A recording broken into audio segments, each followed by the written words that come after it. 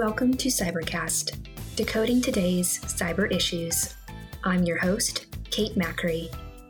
The last 6 months produced a flurry of cyber activity, from the SolarWinds breach to the Colonial Pipeline hack to President Joe Biden's new cyber executive order. The Government Accountability Office has a unique perspective on federal cybersecurity.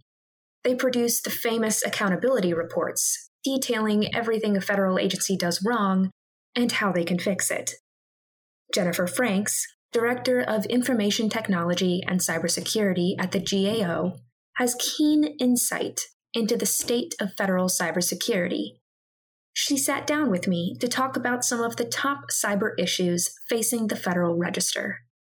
In this episode of Cybercast, Franks will tell us whether or not she thinks it's realistic for federal agencies to implement a zero-trust plan in 90 days per President Biden's cyber executive order. She's also going to provide insight into how GAO does cybersecurity and how the COVID-19 pandemic has transformed federal cybersecurity, perhaps for the better. When federal agencies began working from home in March 2020 at the beginning of the COVID-19 pandemic, the GAO already had a unique setup in place to ease the transition. We have actually here at GAO worked with the operational capacity of a telework solution for a little over 5 years now. So way before COVID-19 had been accelerated, we were in this space. So once COVID-19 accelerated last March, we were able to look at our business model, and it really didn't require any changes to the behavior of our staff or even the need for changes to the infrastructure that supported our maximum telework program, which was a benefit to us for real. So we have been using the solution that supports remote access connections.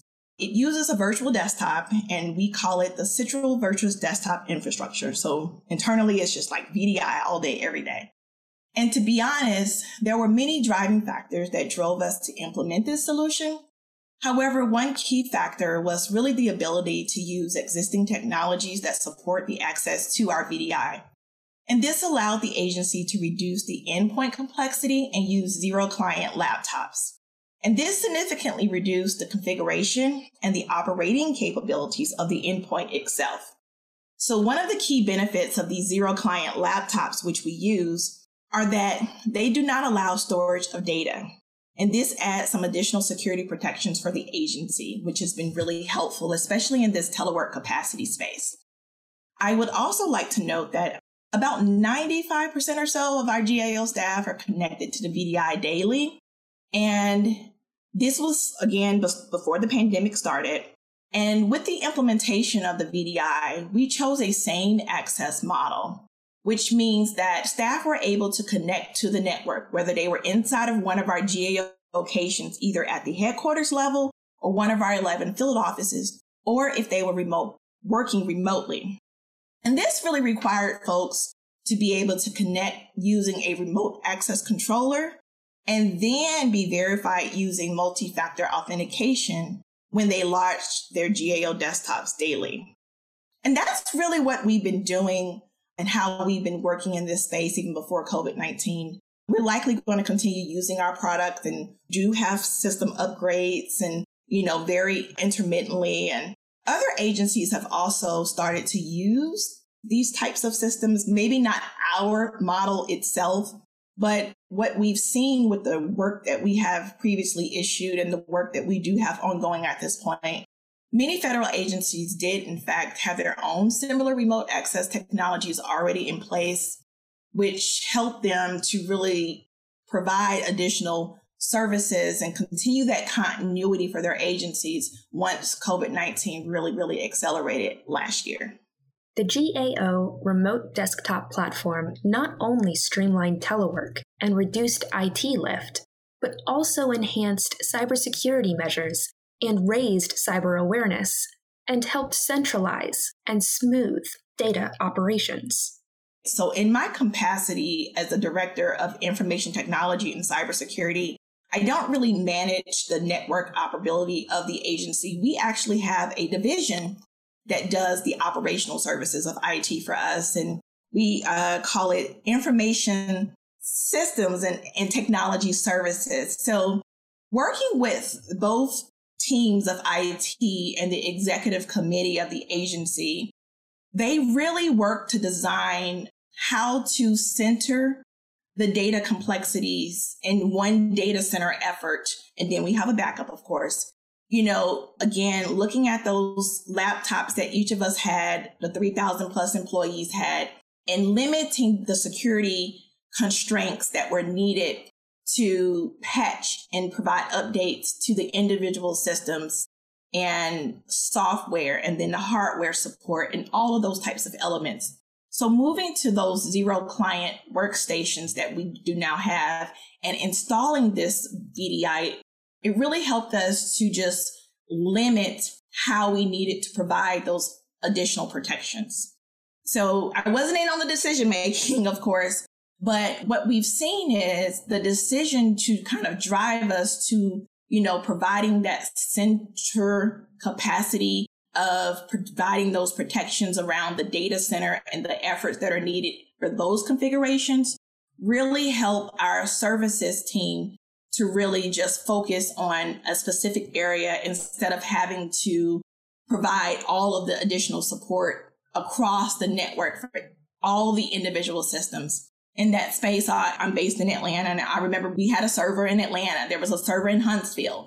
And, all of the field offices had their own operations that also, kind of plugged into the headquarters. So this model helped us to streamline a lot of those activities.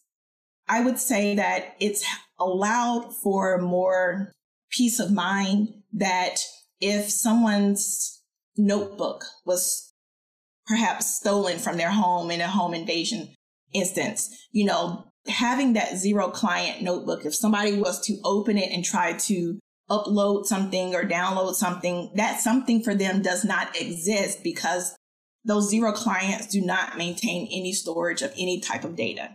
The only thing they may be able to do is to access the web, but even that has a very limited control on it outside of our virtual desktop infrastructure. So plugging everything inside of this really provided some extra encryption services for the agency. And I think we've been able to quantify some successes in kind of cybersecurity education across the agency so that, our users are aware of what this means. And some of us use personal laptops if we don't have our GAO laptops personally accessible. But connecting to the virtual desktop infrastructure, you access it with the same multi-factor authentication services. So it really just has increased some of the protections the agency want to have in place. Pandemic teleworking drew back the curtain on many federal agencies' agility and cyber practices. In her evaluation of federal agencies' cyber postures, Franks thinks the major cyber challenges are still the same in 2021, but the details are different. The widespread federal shift to the cloud adds its own layer of complexity. So in my personal view, I think the major challenges within this time frame have remained the same. And there have just been some added complexities to managing like the data protection efforts that have come for the agencies that are at the forefront of COVID-19 preparedness efforts, as well as the ability, again, to manage remote access connections in this maximum telework capacity. So thinking about that maximum telework capacity, with the increase in remote operations, organizations really just needed to pay closer attention to the aspects of their workforce that could be targeted, such as vulnerabilities and the virtual desktop technologies, and even the lack of employee situational awareness. We're working at home. We all have smartphones near us and smart technologies in our homes. So making sure employees were aware of, their environment, what types of work they were, conducting at home and how they were connecting safely into their agency's network was a big part of that situational awareness. Also in this telework space, and using remote access technologies, we needed to focus on additional protections, again, because of the general nature of, the higher exposure of external threats compared to the technologies that are only accessible from someone's agency in the inside of their buildings and the inside of their networks. At GAO, I did want to point out that we have previously conducted some work where we have also indicated that several agencies had established plans to migrate their services into the cloud. So working in the last year in this space, federal agencies often use internet-based cloud services to address their information technology needs, which needed additional cloud services and security to fulfill their mission. And I do think there are some things we could have done differently in this space. Notably, we've also had some previous work where we've looked at the FedRAMP program, and that's the Federal Risk and Authorization Management Program. We had a report that came out at the end of 2019, and I believe with the report that showed there was progress being made to standardize the approach to securing systems and assessing security controls, and even continuously monitoring cloud services used by the federal agencies. It just had not been widely adopted and widely used across the federal agencies. And I do think with our previous work and how it illustrates, and how even those agencies in that report have started to implement some of our recommendations, had there been stronger FedRAMP implementation procedures in place, agencies would have been a little bit more ready with programs and processes in place to provide additional network monitoring. I would also like to note that DHS has the Continuous Diagnostic and Mitigation Program, which all of us know as CDM, of course. And we've also issued some work in the middle of last year, I think it was in August, where agencies used some advanced deployment of tools, and they even started to implement some of the program requirements, but the efforts were not holistically done to this full capacity. And these tools and services really do have the capability to automate network monitoring, which really would have helped to provide additional protections in this maximum telework space and the migration to additional cloud services. And what this additional network monitoring would have also allowed us to do, it would have allowed government agencies to further correlate and analyze security-related information and also enhance risk-based decision-making. Now, I've also talked about the COVID-19 space and kind of the acceleration of where we are and kind of what got us here. But I also wanted to note, since I do a lot of work in the healthcare organizations, COVID-19 really did highlight the need for federal government agencies to pay attention to cyber threats that pose a serious challenge to national security, the economic well-being, and even with public health and safety. And I've mentioned this in other areas, but this is something that has been really at the forefront since COVID-19 accelerated. And now is the malicious cyber actors that have sought to exploit COVID-19 and target healthcare organizations and public health critical infrastructure sector, both at the government entity perspective and the non-governmental healthcare organizations. And these cyber actors were after, a number of things like patient information and public health data and intellectual property. And this really wasn't, again, news to us at GAO. Again, we've been doing work in this space for quite some time. But what it did was reinforce concerns that we've previously made in previous reports, and even had several recommendations to leadership and coordinate activities during the detection, response, and remediation period of responding to cyber incidents. So that's really been key of what we've seen in this space. And we've also been reminded that it wasn't just COVID-19 that we needed to be, prepared for. We've had additional advanced persistent threats that targeted federal agencies in this space. So thinking about that, the president executive order was issued earlier this month that everyone has taken a lot of notice to, as we're going to have to, even GAO included, really look to streamline, revise, reestablish, and implement new processes to really look at more forward thinking of how we look and address cyber security. So we're going to continue assessing efforts across the government, of course. GAO will always be around. And we'll be looking at the efforts agencies are undertaking to establish and implement the outline procedures within their agencies. And the EO really discusses several things. And for instance, the EO describes procedures that are developed to ensure that cyber threats and incident reports are promptly reported, and then that related information is appropriately shared among the cyber communities. And that sharing is really key, because if it's affecting your agency or if it has not yet affected your agency, you really need to know of what the cyber vectors were and what potential threats could likely or unlikely, really come into your environment. Sometimes dealing in the unknown is part of growing your cybersecurity protections. While the major challenges like ransomware, supply chain breaches, phishing haven't changed, their intensity has grown exponentially in the last year. President Biden's executive order on improving the nation's cybersecurity came not a moment too late. Franks thinks the central coordinating role of a national cyber director holds the potential to fundamentally transform federal cybersecurity.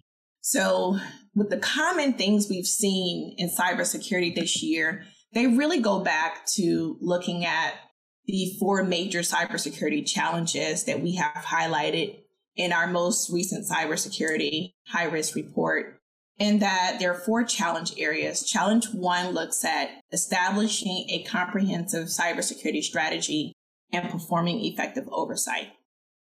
Challenge 2, securing federal information systems and its information. Challenge 3, protecting cyber critical infrastructure. And then challenge 4, really looking at protecting privacy and sensitive data. So within this last year, you had COVID-19, which was, at the forefront of all of our minds, especially those agencies that were at the forefront, again, of responding to this pandemic. But we've also seen an uptick of other cyber attacks.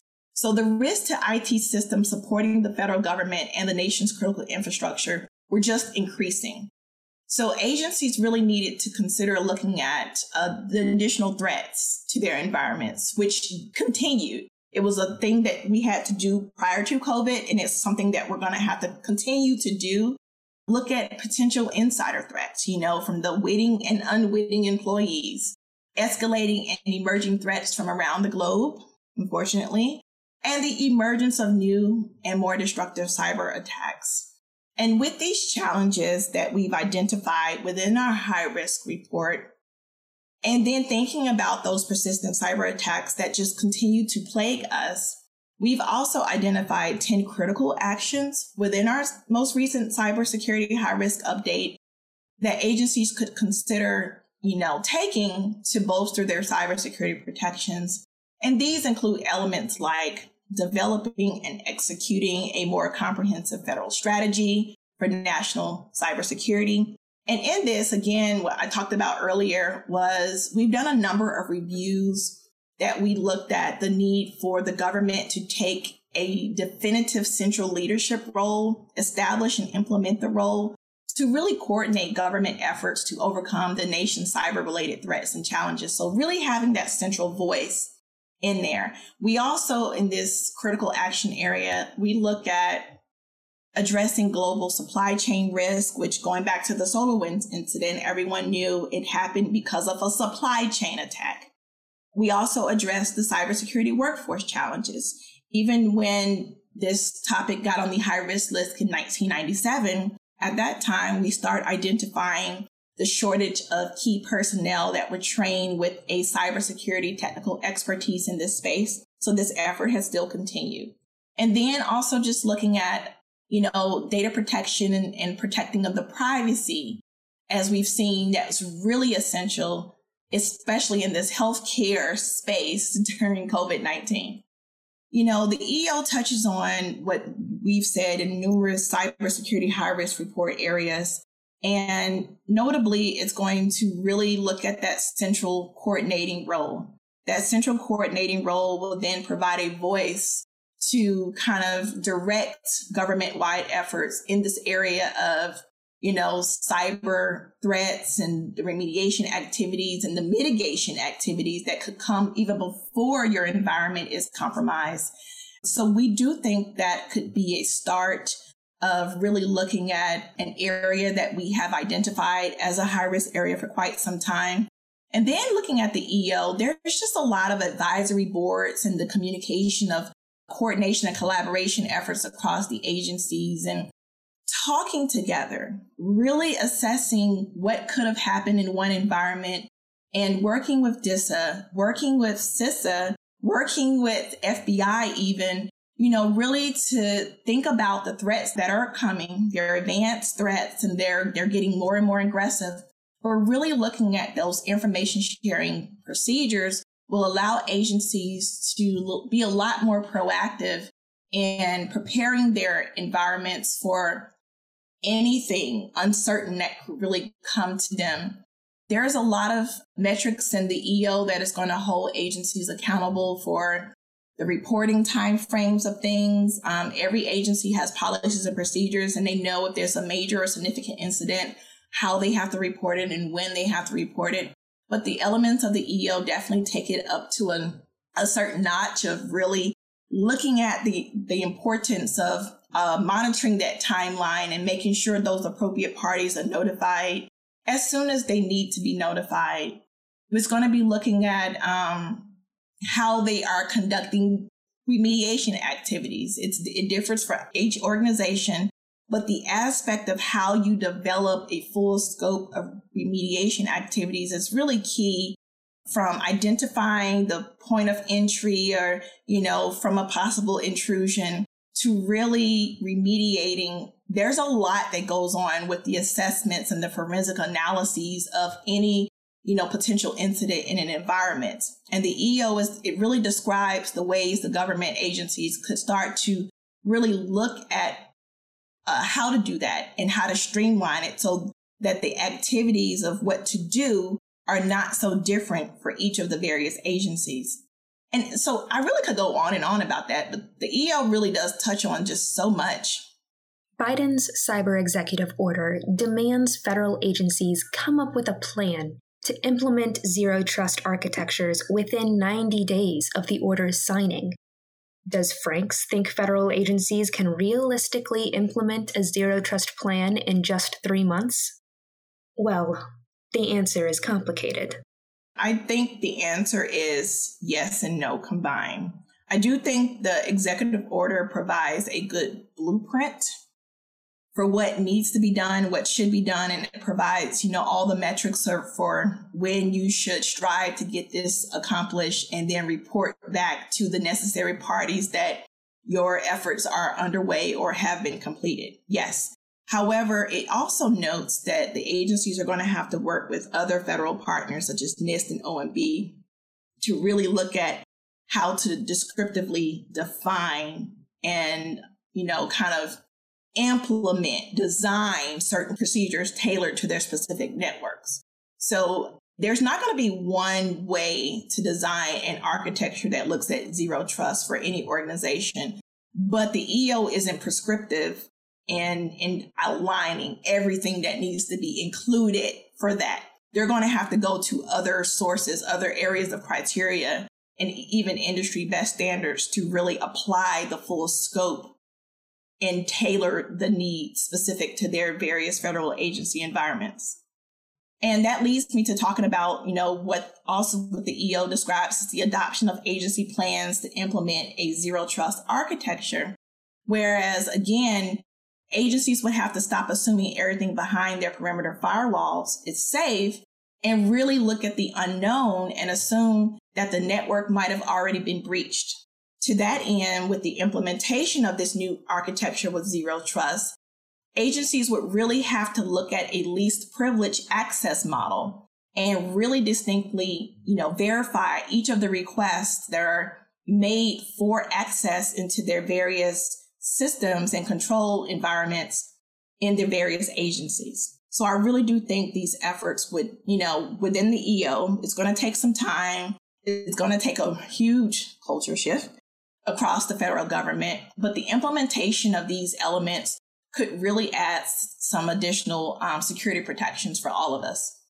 A common pitfall for federal agencies' cyber strategies during COVID-19 was a lack of resources. Franks outlined the GAO's process for cybersecurity recommendations and how GAO goes about securing its own IT. Sharing best practices and discussing cyber challenges is one of the ways federal agencies can work together to improve federal cybersecurity.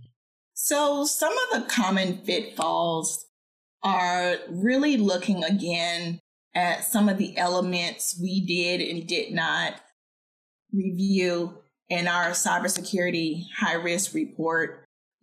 Adding, again, the 4 challenge areas, oversight and strategy, and securing information and information systems, and the critical infrastructure and cybersecurity, and then privacy areas. Some of the major challenges in this space and the common pitfalls were looking at the voluminous amount of data, right? COVID-19 brought on the additional need to really protect additional data, maximum telework capacity, remote operations, and we still had consistent cyber threats plaguing each of our environments. So really what the common pitfalls really were in this space were a lack of resources, like spreading ourselves too thin, not really paying attention to the network monitoring and providing those continuous monitoring services as we all really likely needed to do. Again, as I note, even though only a certain amount of federal agencies were compromised publicly, of course, with the SolarWinds attack, all the agencies had to go back and review the confines and the infrastructure of their supporting environments to really look at and reassess how their environments were designed and, really look at trained personnel, making sure that everybody that was in their environment was adequately, doing the duty that they were skilled to do, whether it was, providing boundary protections or whether it was managing the authentication services into your network for people who were still inside of the agency's perimeter in their building, or providing that support for the remote access connections. So it was more of the common pitfall of just streamlining all of those resources timely and effectively to be a little bit more proactive instead of reactive when it needed to come down to that.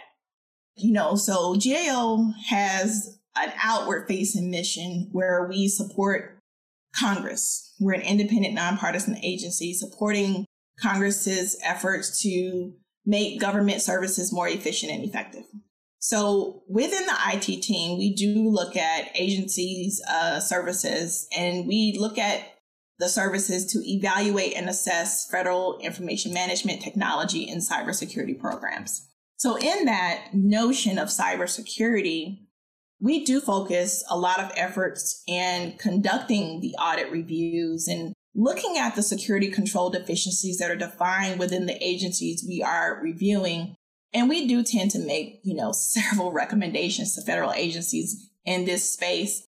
And within these recommendations, we often cite sources from government entities such as NIST, DISA, NSA, and we include industry best practices such as Microsoft and Red Hat, Amazon, and Cisco.